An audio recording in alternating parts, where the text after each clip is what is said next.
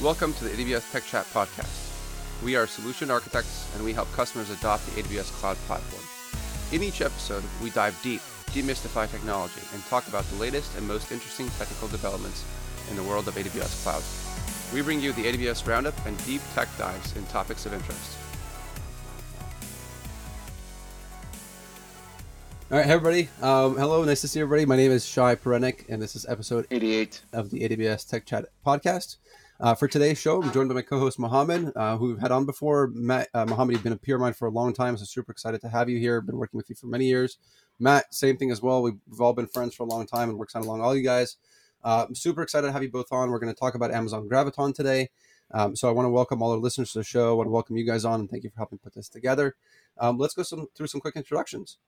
Sure. Thank you, Shai. This is Mohammed Mansoor. I've been with AWS for about 5 years. My background is in application development plus DevOps. Super excited to be part of this conversation and excited to share some great customer use cases going forward. Thanks, Shai. My name is Matt Klein. I'm a solutions architect. Been with AWS for about 2.5 years out of Pittsburgh, Pennsylvania. And Shai, you were actually my onboarding buddy here at AWS. So you helped me learn the ropes and figure out where the water cooler and where the coffee is. So I appreciate that. But if this doesn't go well, it's my kind fault. of your fault. Yeah, I'm afraid so. Yeah. That's fine. I'll take the blame on that one. We've been good friends for a long time, so it's probably not the first time I'm taking your blame. I'm sure it isn't.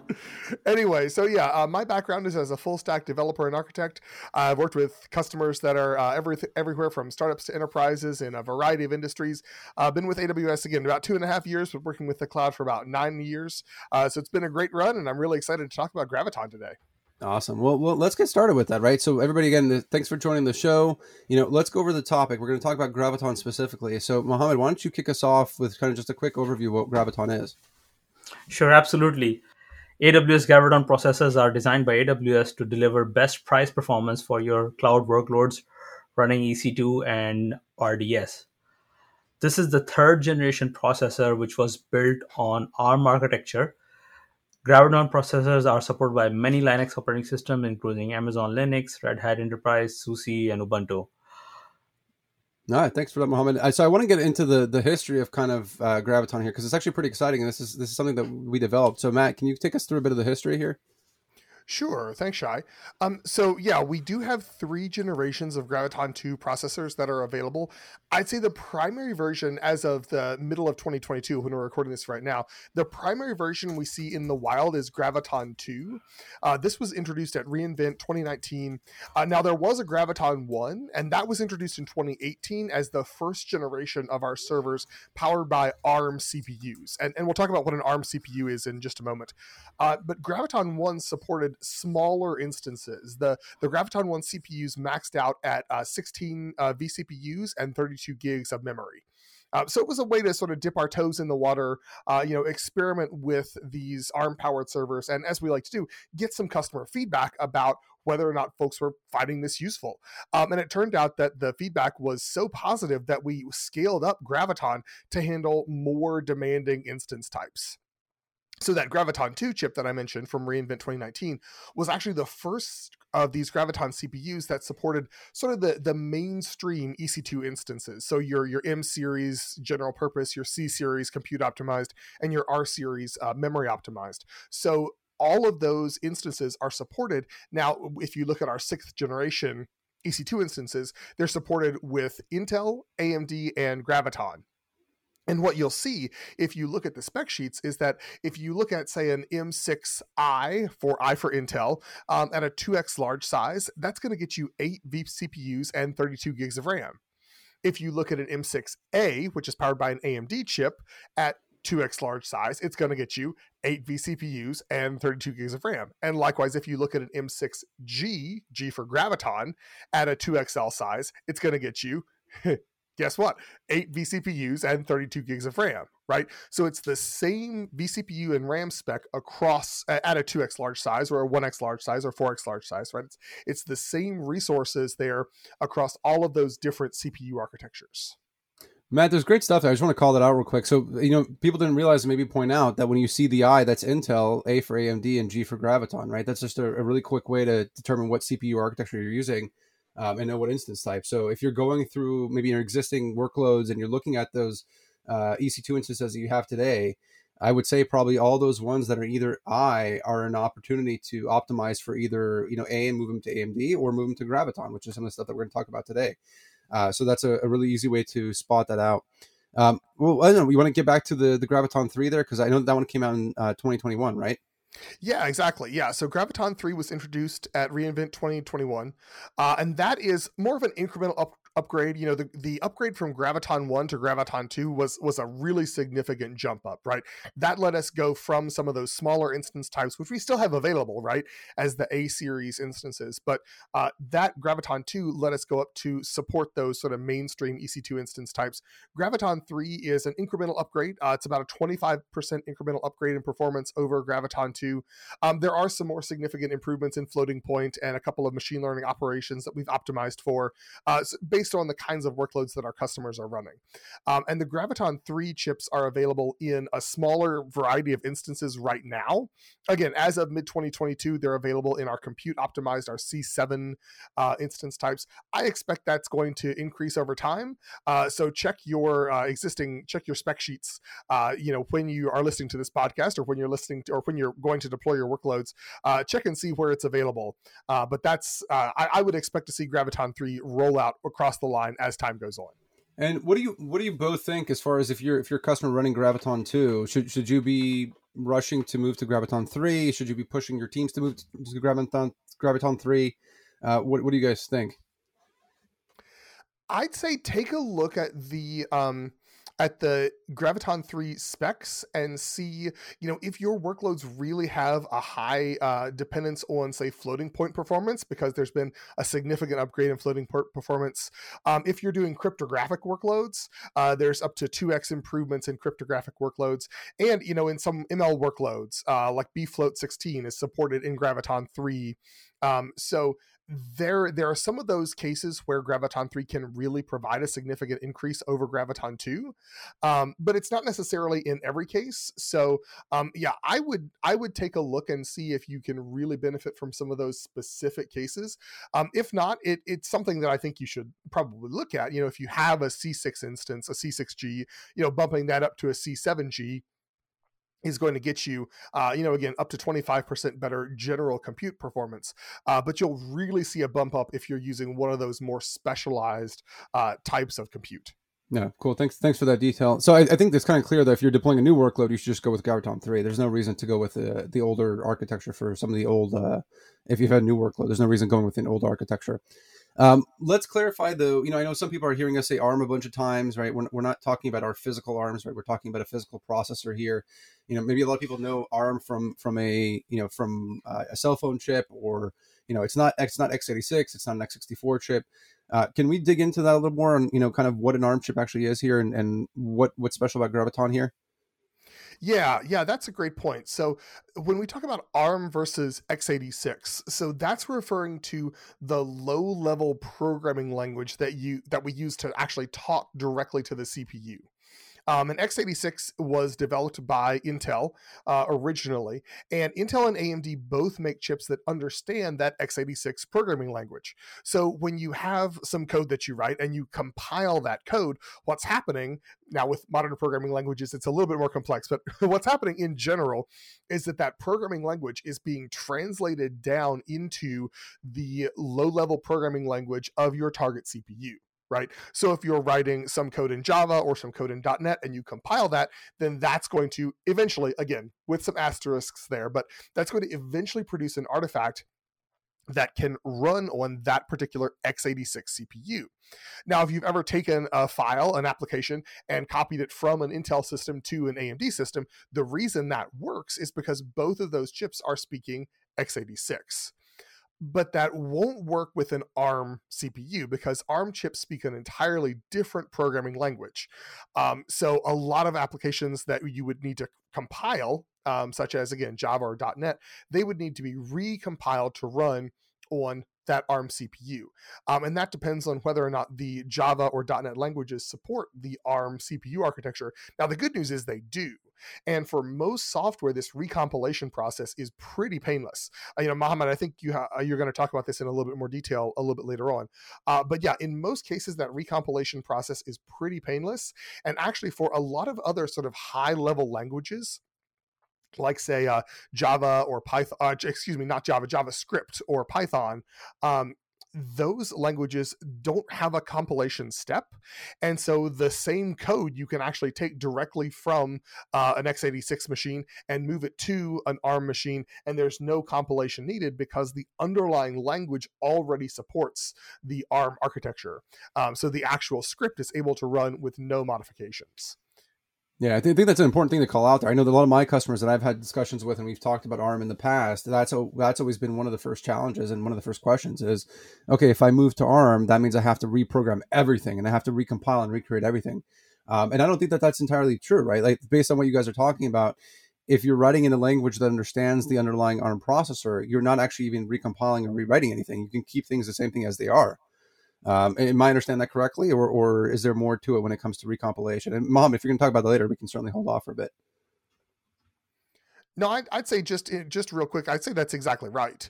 Back in the days when ARM chips were first starting to be used in general purpose compute devices, I would say that, yeah, it was a little bit more of an open question, but the Linux community and its associated programming languages have really moved fast in terms of adopting ARM. As you mentioned, these ARM CPUs are used in smartphones, tablets, many other sort of mobile devices. And so what we're seeing is that these chips that folks have been using in these smart devices, in these mobile devices, have been scaling up both to like personal computers, but also into the data center. And, it was sort of an open question a couple of years ago. Hey, is ARM going to work in the data center? Well, it turns out it works really well in the data center as well. And so that's just expanded the software ecosystem that will support these ARM CPU architectures right out of the box. Yeah, and not to mention too that there's a cost savings as well when you start moving to ARM chips as well, not just from the hardware manufacturing, but the downline costs as well. So I think that's an important reason to start looking at that too. So you mentioned that ARM doesn't, and ARM doesn't sell their chips directly, right? The real thing that they do is they sell the licensing for the chip as well, right? That's what they sell is the licensing. So with Graviton, that was actually something that we developed in-house from what I recall. And it's been developed over time, and we keep tweaking the Graviton architecture. Let's dig into, I think, some of the use cases, because I think that's an important one to go into. And I know a lot of my customers will ask me, is there a specific use case where ARM just makes more sense, and that's what you should start off from the beginning? Do you guys want to dig into some of those use cases? Sure, I can talk about a couple of them. So in some cases, if you think about AWS services, right, we have EC2, and that lets you specify the exact sort of instance type and deploy everything to it.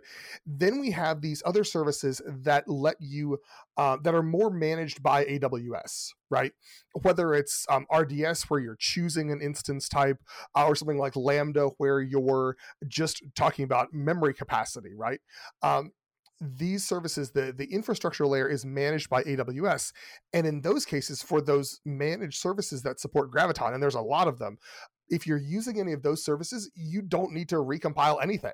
We've already done that work for you. So everything from Aurora to Relational Database Service, RDS, MemoryDB for Redis, Elasticache, OpenSearch, EMR, I mentioned Lambda and AWS Fargate. Those services let you select the either the instance type, and the Graviton instance types will show up in the options that you have there. Or for example, in Lambda, you don't select an instance type, but if you're working with one of the supported programming languages, which is most, if not all of them, then you can say, hey, I want to run this Lambda function on an ARM64 CPU architecture. And so you can just change your option there in that managed service, and all of a sudden, boom, you're running on Graviton. And so there's no recompilation needed. If you're talking about, say, an RDS database, right? The SQL is exactly the same. There's nothing processor specific about SQL. Same thing with Lambda. If you have a Lambda function that's running Node.js or running Python, again, unless there's something that is really CPU specific in your, let's say, Python code, then that same code is going to run exactly the same on Graviton as it will on x86. All right. Awesome. That's a good thing to know. Then I think that we've kind of hit that home pretty well about the sort of architecture, right? And we talked about the use cases there. Are there specific customer workloads that when we think about some of those existing workloads today? Are there some easy ones that customers should sort of put top of line or top of mind for the migration from x86 to Graviton? Yeah, so if you're using some of those managed services, I think it's worth taking a look at the Graviton options there, because again, that can be a pretty straightforward upgrade if you're just changing your instance type. Also, in terms of other applications that our customers are deploying onto AWS, we see a lot of use of EC2, of course, and then we see containers as well as one of the primary ways that customers run their compute workloads. And Graviton can work in both of those cases. So for EC2, you can spin up a Graviton 2 instance. If your programming language has a compile step, then compile that source code to target ARM64. But again, if you're talking about Python or JavaScript, including Node.js or PHP or Go, those languages aren't compiled. So as long as the language runtime supports the ARM64 architecture, and all of those do, then you don't need to do any changes to run on Graviton. You just deploy that code as you normally would onto that new Graviton 2 instance, and it'll just work. So let me get this straight. I'm just going to jump in here. You said PHP, and I wrote some PHP code about 15 years ago. So are we saying some of that PHP code I wrote 15 years ago is going to run on ARM? As long as if it runs currently on x86, then it'll run in almost all cases, unless there's something that you're doing that's specific to Intel or AMD CPUs.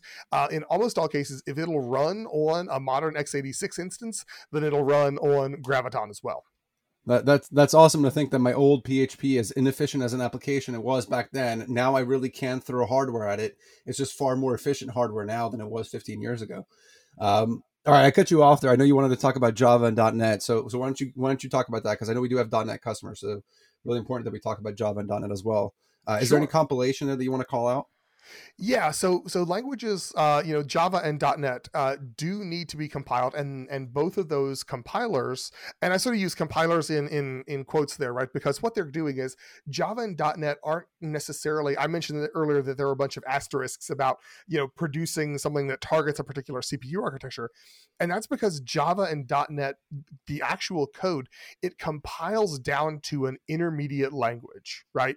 And then that intermediate language is actually interpreted and run by the Java runtime or the .NET runtime, right? And so that intermediate language is more or less cross-platform, but both Java and .NET, you can compile down to that intermediate language, and when you do, target ARM64.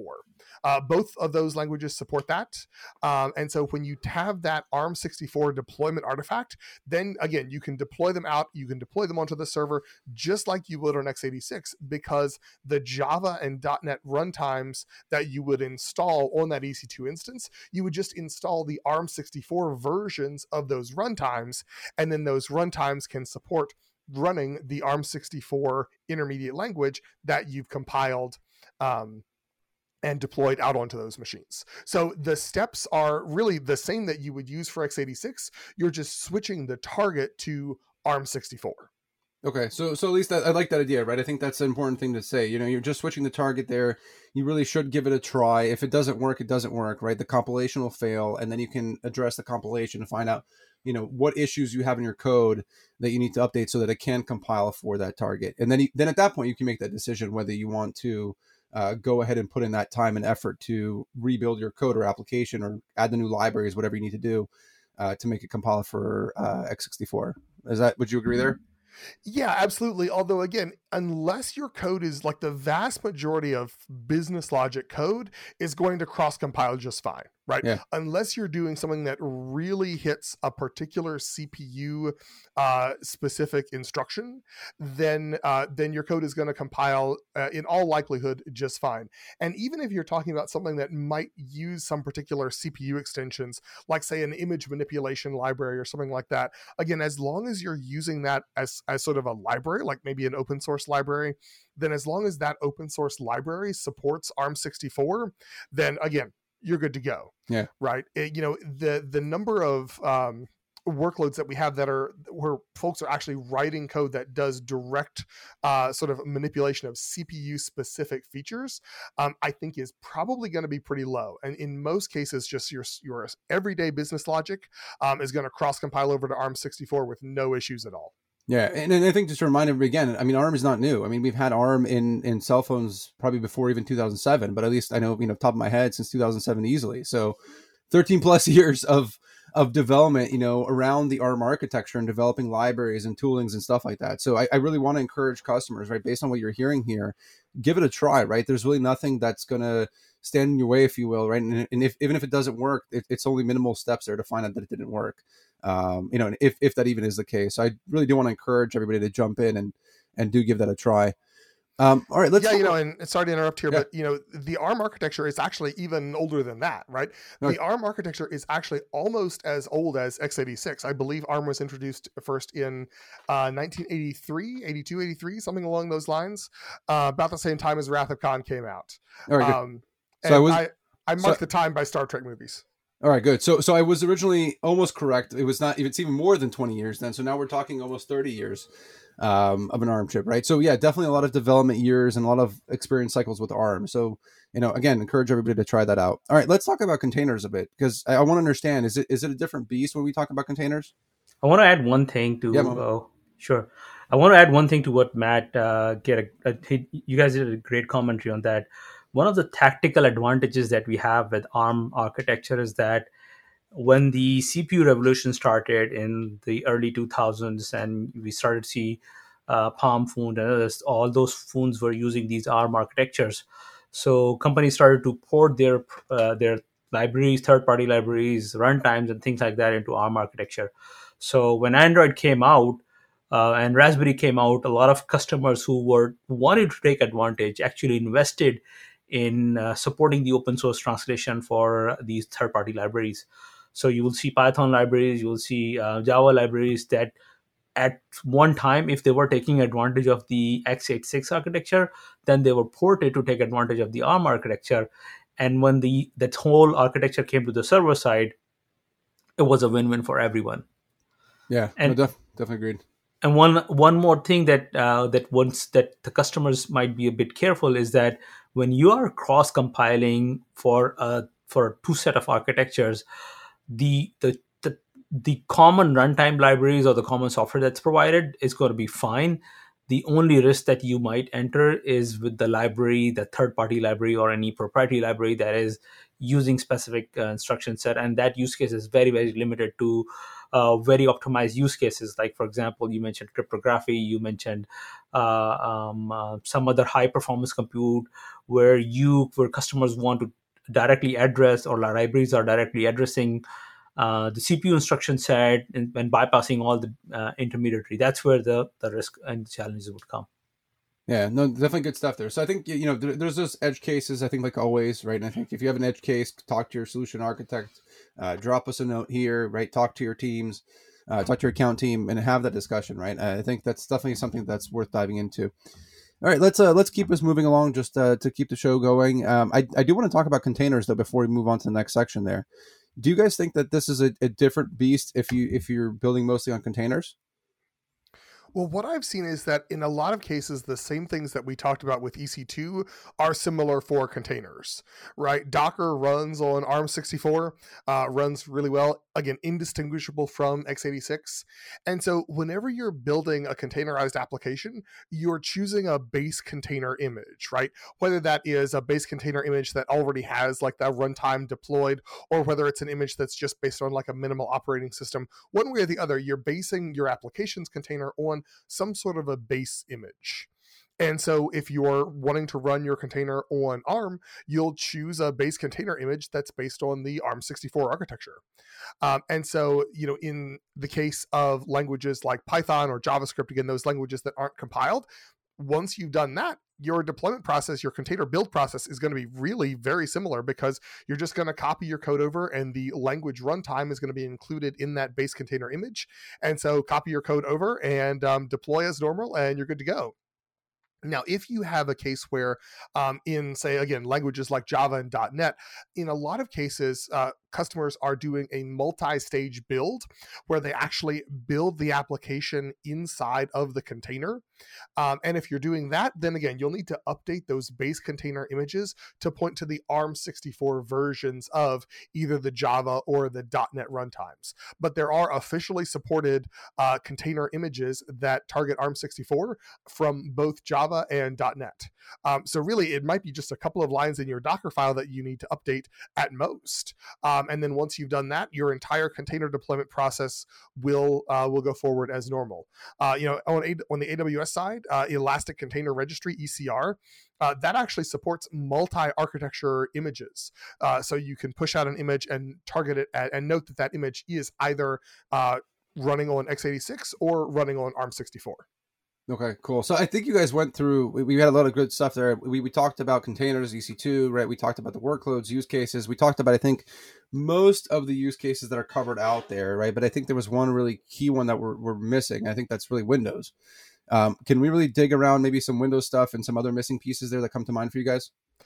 Yeah, Windows is the biggest missing piece right now in terms of the ARM64 server story. Windows Server doesn't currently run on ARM. There isn't a version of Windows Server that we can deploy on ARM. So when we look at Windows-specific workloads, if we want to get those onto Graviton, then that's typically part of a broader conversation about modernizing that Windows-specific workload. And once that modernization is completed, then the modernized application is typically going to be eligible to run on Graviton, going to be able to run on Graviton. So we have a lot of programs to help out with this. We have everything from automated tooling to help port, say, a .NET Framework application over to modern version of .NET, which is open source and cross-platform. We have a modernization labs that folks can employ to help get some assistance from AWS in terms of modernizing that workload. So between the programmatic tools and the services that we can offer to help our customers migrate, that's the most direct way for a Windows-specific workload, especially on .NET Framework, to be able to run on Graviton, is to modernize that into something that is running on a current version of the .NET platform. Okay, so that makes sense. So if you have any of those legacy workloads, right, those are something that you're going to have to sort of think through that process. But if it's a legacy Windows.NET workload, you got to think through that whole process there. So let's, I think one of the things that we really want to talk about as well is, there's always, ESG and environmental stuff that customers are trying to do, right? We're all looking at trying to better the earth and what things we can do. And I think that's one of the key areas of Graviton, right? I mean, we're talking about not just cost savings, but we're also talking about power efficiency. Can you guys help me dig into that a little more? Yeah, that's a great point. I mean, this speaks to the ARM CPU's lineage of being used in power-constrained environments, right? I mean, whenever phones and tablets are coming out, they're talking about battery life. If you have like a smartwatch, again, that's got an ARM CPU in there. And those sorts of devices, the devices that we carry with us every day and might not be near a power outlet, they need to have battery life that is going to last all day if they can. And so that power efficiency has been a hallmark of the ARM CPU architecture ever since it was introduced.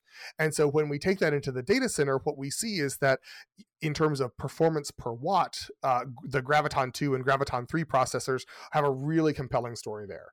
If you're using Graviton 3, Graviton 2, Graviton 3, you can see that the carbon footprint of the workloads that customers are running in AWS, that can actually reduce that footprint because just to take Graviton 3 as an example, those instances can use up to 60% less energy for the same performance compared to x86 EC2 instances.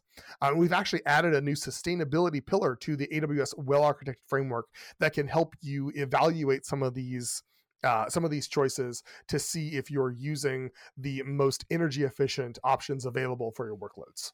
Yeah, so great option to sort of tackle if you have ESG initiatives within the organization, right? ESG stands for environmental, social, and governance.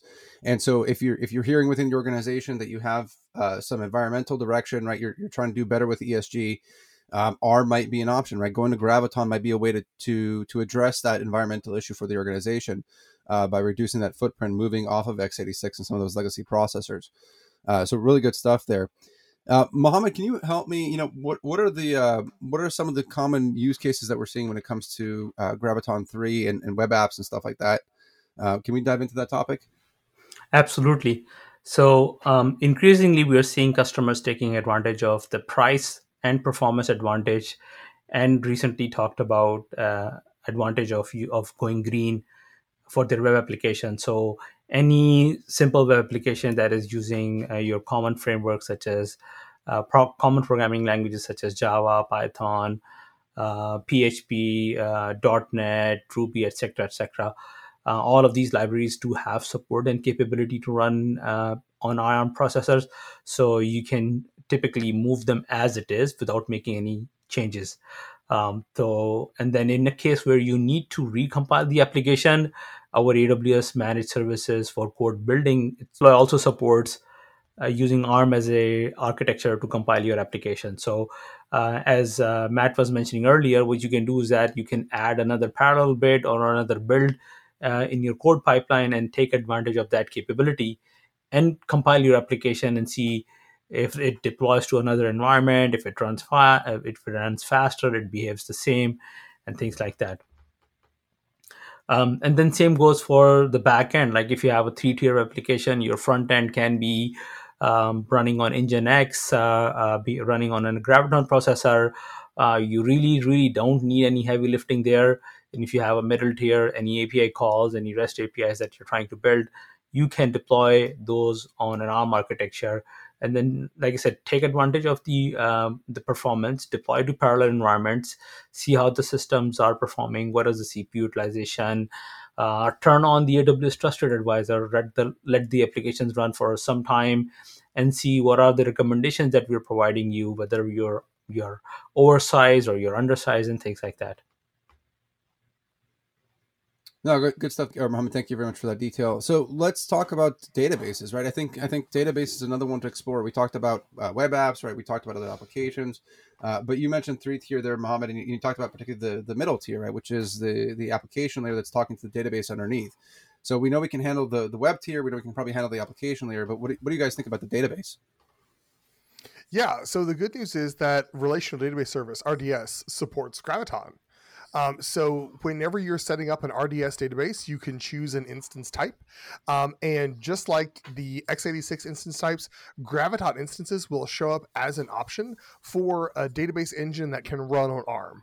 And those engines are MySQL 8.0.17 and up, MariaDB 10.4.13 and up, and PostgreSQL 12.3 and up.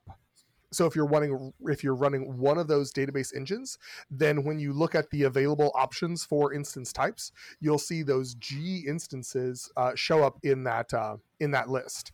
And again, if you're talking about a 2XL instance, that's going to have the same vCPUs and the same memory, whether that's Intel, AMD, or now G for Graviton. So you'll see M6i, M6a, and then M6G as instance options for your RDS database.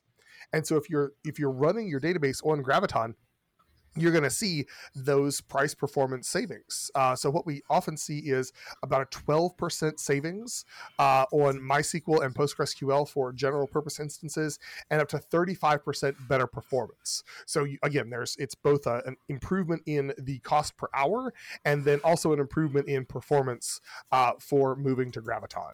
And then same question on the Windows side, though, because I know this can come from my customers. Do you have to change any of the SQL code? No, I mean, SQL code is one of those, again, like JavaScript, like Python, like Go. SQL code is not compiled, at least it's not compiled ahead of time. So you don't need to change any of your SQL, any of your table designs, any of your stored procedures or views. That all moves over to the ARM database instance, and it works exactly the same as on x86.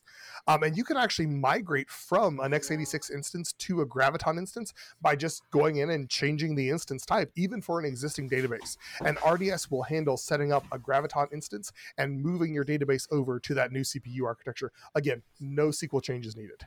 Yeah, I think that's an awesome one. There's so many use cases in the past where I can think of databases that were very purpose driven. They were doing very specific things, and they did not need all the horsepower of the x86 or 64 that were thrown at them. And I think the advantage of ARM here is that really that cost savings and efficiency. So great opportunity to look for databases as well. We did talk about Lambda, but I want to get to containers a bit more. Mohammed, I know you teased this before a bit.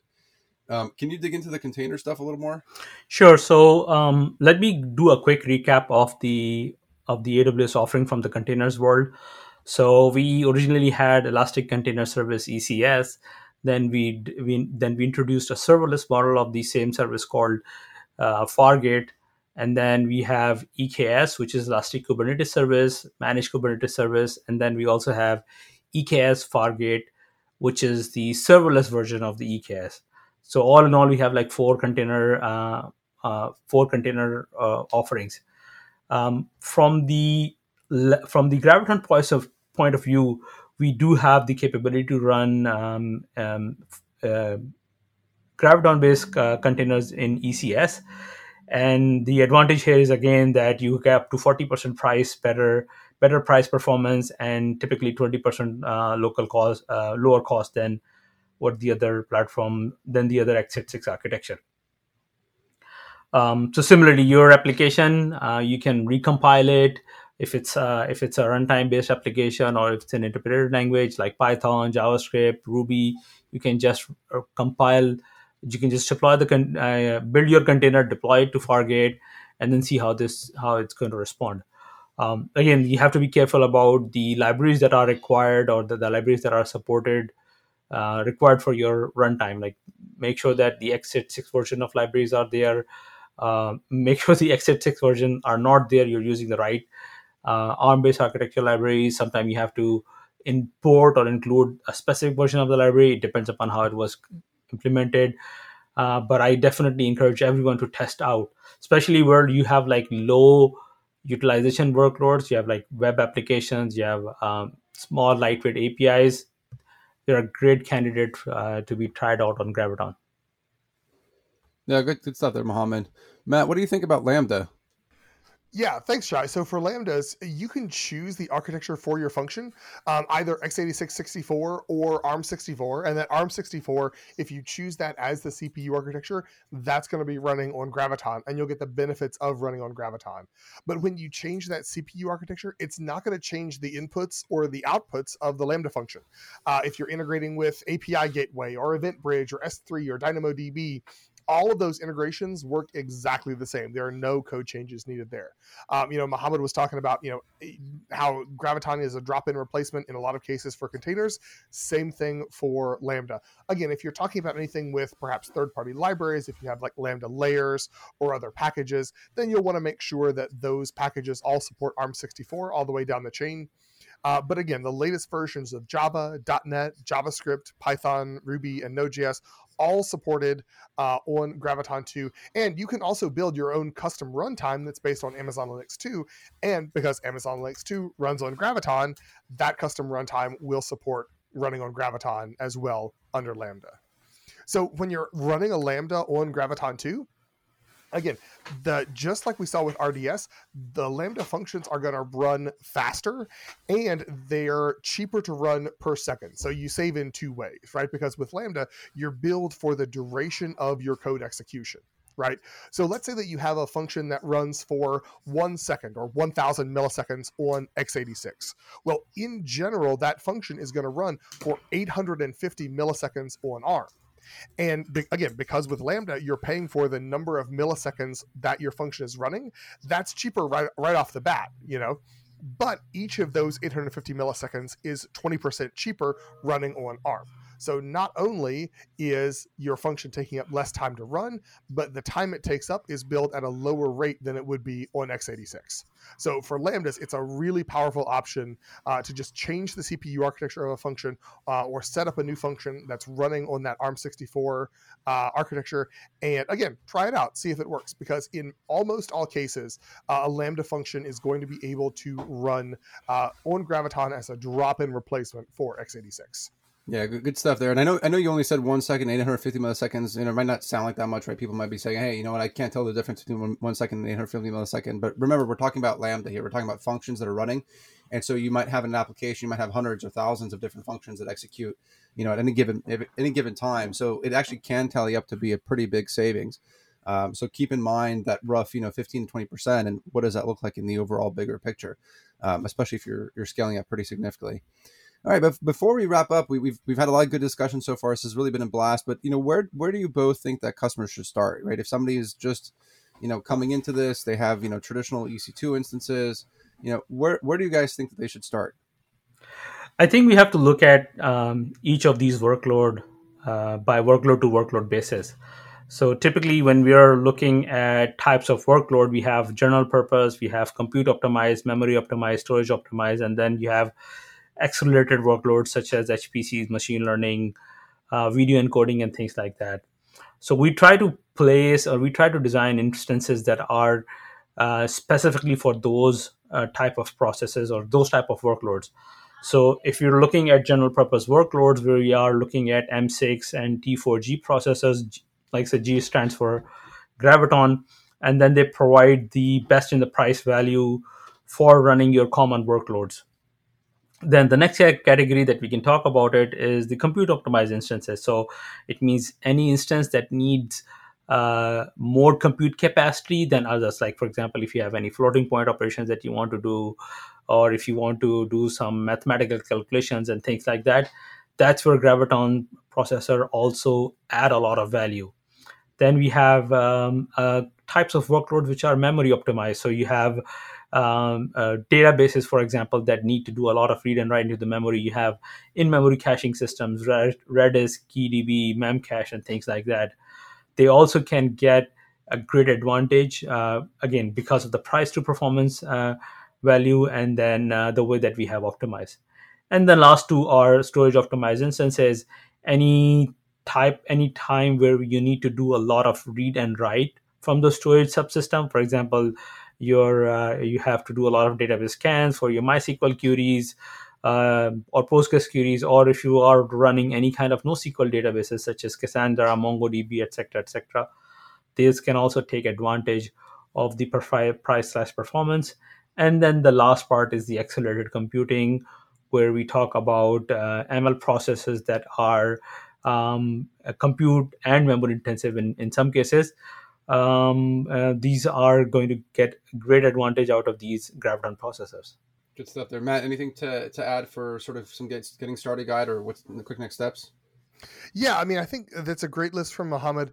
I would say that in terms of low-hanging fruit, if the idea of recompiling your code or testing your code on another CPU architecture, if that seems kind of intimidating, then one sort of low-hanging fruit option could be some of those managed services that we've talked about that support Graviton out of the box, right? If we're talking about like RDS, Relational Database Service, or Aurora, or Lambda, as we just discussed, or MemoryDB for Redis, or Elasticache, right? Those are services where AWS has done the work to make sure that the entire stack is going to function on Graviton, and it's going to be, again, a drop-in replacement there for x86. So if you're using one of those services and you wanted to kick the tires on Graviton, then you can just either spin up sort of another version, another instance of that service and try out your configuration there, or even migrate your existing instance over to Graviton in a really straightforward process. And so there, you don't even have to do any sort of compilation step. Again, the entire architecture stack, we've tested it out to make sure it works well on Graviton, and you'll start seeing the price performance benefits of Graviton on that service. So that's a way to start using Graviton without even having to do anything in terms of recompilation or looking at your own source code. Cool. Thank you guys both. There's so much stuff to take away there. And I think the key thing for me there is that there's very few use cases where Graviton doesn't make sense, and it doesn't hurt to really try it. You're not, really damaging anything. You're not taking a huge leap here. Just kind of give it a try and kick the tires on a little bit. But to be fair to our listeners, are there places where Graviton doesn't make sense? Like, is there something that stands out to you guys that, you say, yeah, don't do that on Graviton? So I'll take a stab at it. So we've talked a couple of times about the possibility of some workloads that might have optimizations for particular CPU architectures. So if there's something that you're doing that is really going down to the bare metal, that is using, say, particular extensions to x86 that are specific to Intel or specific to AMD, if there's something that's really sort of, again, working at that bare metal level, then that's where something, it might not make sense to run on Graviton, or it might be, in terms of cost benefit to actually getting that workload running on Graviton, it might be something that might take more time to migrate. There are some, if you look at some of the benchmarks out there of Graviton, in general, we do see that 20% better performance, 20% more affordable dynamic playout. But, as you've seen, if you look at CPU benchmarks, different CPUs have different strengths and weaknesses. And so if there's a particular type of CPU operation that your workload leans on very heavily, then it's probably worth at least testing that out on Graviton, because again, the numbers that we see do generally hold up, but there are some exceptions where x86 can perform equivalent or sometimes a little bit better than ARM on some very specific types of workloads. So it's always worth doing some benchmarking, doing some testing to see if your particular CPU usage is going to benefit from the ARM64 architecture. Cool. Thanks for that. Mohammed, anything from you? No, the only thing that we have to watch out is specifically when you're looking at Windows-based workloads. That's where you have to be very clear what you're trying to migrate. A lot of customers have been very clear about the future of .NET. So they're already targeting .NET Core as their primary target environment. So .NET Core running on x86, it just needs to be recompiled for the ARM architecture. So that's the easy thing. But then if you are dependent on third-party libraries, there are some open source tools that you can look at that will tell you that this library is not going to work because it uses something which is tied to another library, and that library has not been updated. So you might end up rewriting some of that. So my one thing that I would look out for is anything that you're running on Windows. That's where you have to be careful. Cool. Well, thank you very much. I think the key messaging there, right, is there's very few use cases that don't make sense, right? And if you kind of fall into that bucket, you might already know that you're kind of in that specialized world. And so talk to your account team, talk to your solution architect. And we have a lot of experience. We've been through this with a lot of customers, and our goal is just to continue driving performance and price efficiency. So you're not really, losing out on anything here. If anything, you're only gaining. So we just want to, always take a look at those options, always look at opportunities. All right, guys, this has been a wonderful show. You guys have been friends for a long time, and it's been wonderful having you both on. And I really want to keep going, but I have to close this out because we just want us to be a full day long show. So let's close it up, right? We talked a lot of good stuff. We talked about foundations and some of the key things there with ARM, and kind of we talked a lot about the background and the history of ARM. Matt, thank you for going through all that. We talked about the background of how we got there and all that stuff. So Mohammed, can you talk about some of the features, and then we'll wrap up? The thing that we have to really look at from the point of view is like what type of applications that you're trying to migrate, what are different workloads that you're interested in migrating, and then keep a focus on the lightweight web applications, your like simple databases that you can, as Matt mentioned earlier, just you can redeploy to a different architecture. That's something that you should definitely try out. And then your plain application, PHP, JavaScript, Python, anything running on like a basic framework should be a good candidate to start with. Cool. Thank you much. Matt, anything that stood out to you that you want to close out with? Yeah, so just a reminder, the history of Graviton, it's part of the ARM CPU lineage, and that has a long history that goes back, again, to the 80s, and more recently as part of devices like mobile phones, tablets, Raspberry Pis, and that ARM CPU architecture is making that jump to the data center with Graviton, and it's now on our third generation, where the first generation was more experimental. The second generation really moved into the mainstream with the sort of mainline types of EC2 instances, M series, R series, C series, and now with Graviton 3 starting to roll out in our C7 instances as of, again, mid-2022, we're seeing that third generation of Graviton. We talked about what an ARM CPU is and how it's different from an x86 CPU, how they speak different low-level programming languages, but a lot of the higher-level languages that most developers are using today, whether that's compiled languages like Java and .NET or scripting languages like Node.js, JavaScript, Go, Python, those languages, the underlying stack for those languages have already been updated to support ARM. And so getting those workloads running on ARM, as Mohammed was saying, is a question of either recompiling at the worst, or in a lot of cases, just redeploying your code onto a Graviton instance, and you're off to the races.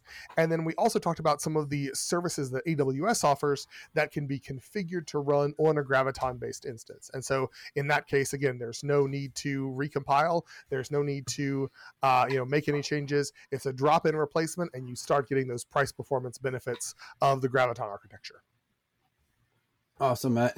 Thank you. Look, thank you guys both so much. Thank you, listeners, for joining the show. Thank you for dropping in.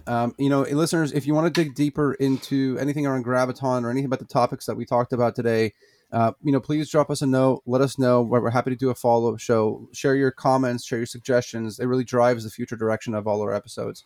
Mohammed, Matt, I want to say again, it's been an awesome show. You guys both put a huge of effort.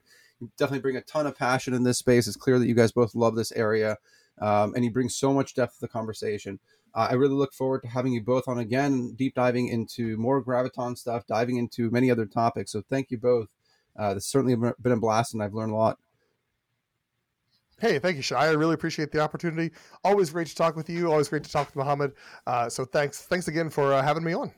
Thank you, Shai, for having me. I thoroughly enjoyed the conversation. I hope the listeners will also get some real information out of this conversation. And looking forward for the next podcast. Signing off. We really hope you enjoyed this episode.